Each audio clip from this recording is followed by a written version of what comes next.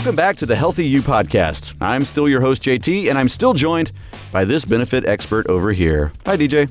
Hey, JT. Happy to be here today to talk about how Raytheon Technologies employees can improve the well-being of their minds, bodies, wallets, and communities. Yep. In fact, today we are continuing our series on financial basics. Throughout the series, we'll cover several important topics like credit scores, budgeting, getting out of debt, emergency funds, and investing for retirement. So if you haven't yet, check out all the other episodes. And share them with your friends. Please, do us a solid.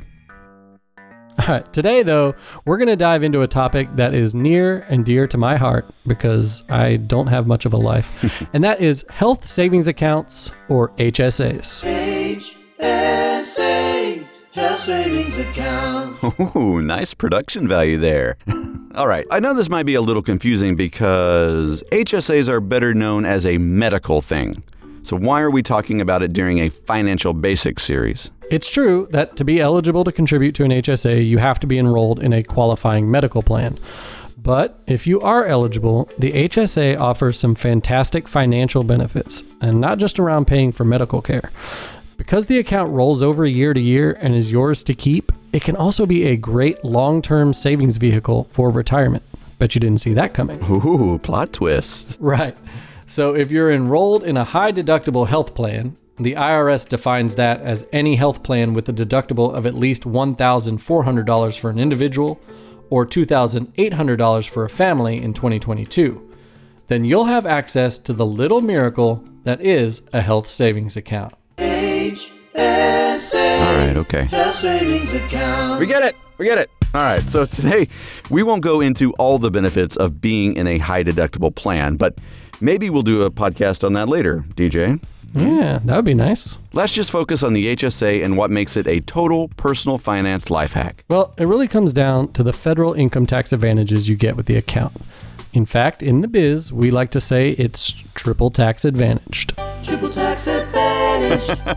How many of those did you make? I like it. Okay, let's talk about the first advantage, tax-free contributions.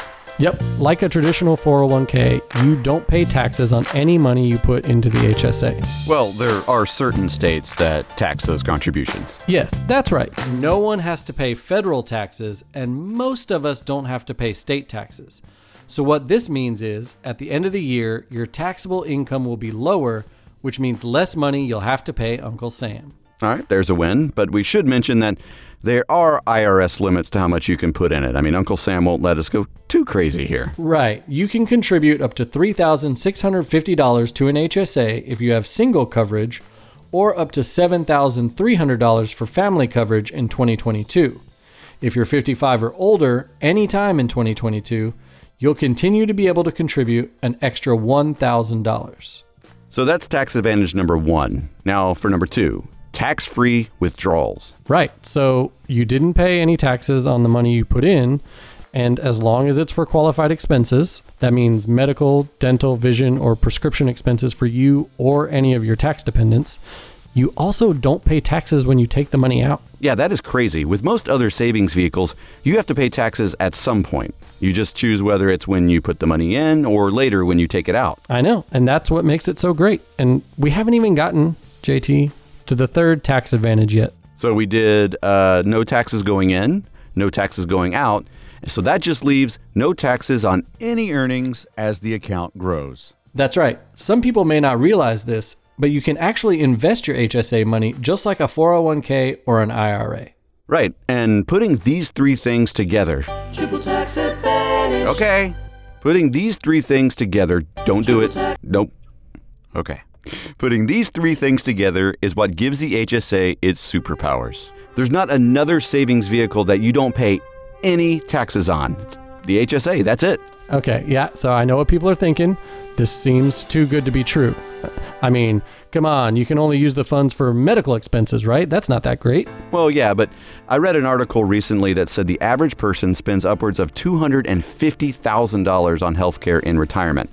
And that's just in retirement, not to mention all the years leading up to retirement. And you can use HSA funds on any of your dependents too. So I wouldn't be too worried about investing in the HSA and then not having enough qualified expenses to use it on. Exactly. And there's even a little quirk of the HSA that lets you reimburse yourself for any medical expenses you paid out of pocket since you opened the account. And there's no time limit on that.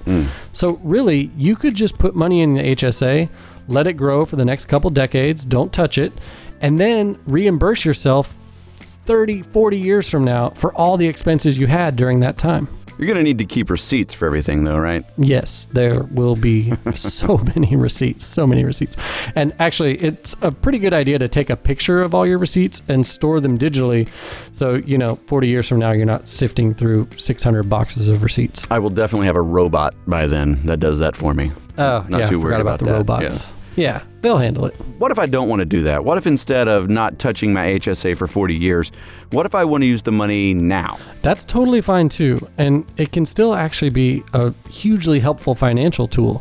The tax-free aspect is like getting a discount on any medical care you use it for, which is nice.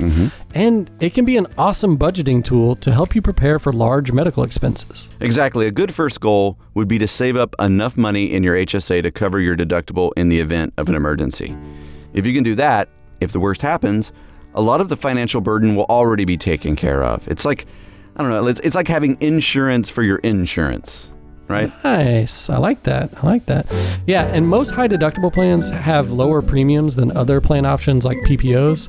So we tell people to set aside those premium savings each month, and that'll help you get started. So after you've built up enough in your HSA to pay for your deductible, a lot of financial gurus urge you to use the HSA's full potential and use it for retirement savings. Specifically, their strategy is to put enough in your 401k to get any company match, and then focus on maxing out those HSA contributions every year. But as always, everyone's circumstances are different, so we always suggest talking to a financial advisor about what makes sense for you. Good point, DJ. Good point. Want to find out more tips for keeping your wallet healthy? Check out the Healthy Wallet page at the same place where you found this podcast, rtxhealthyu.com.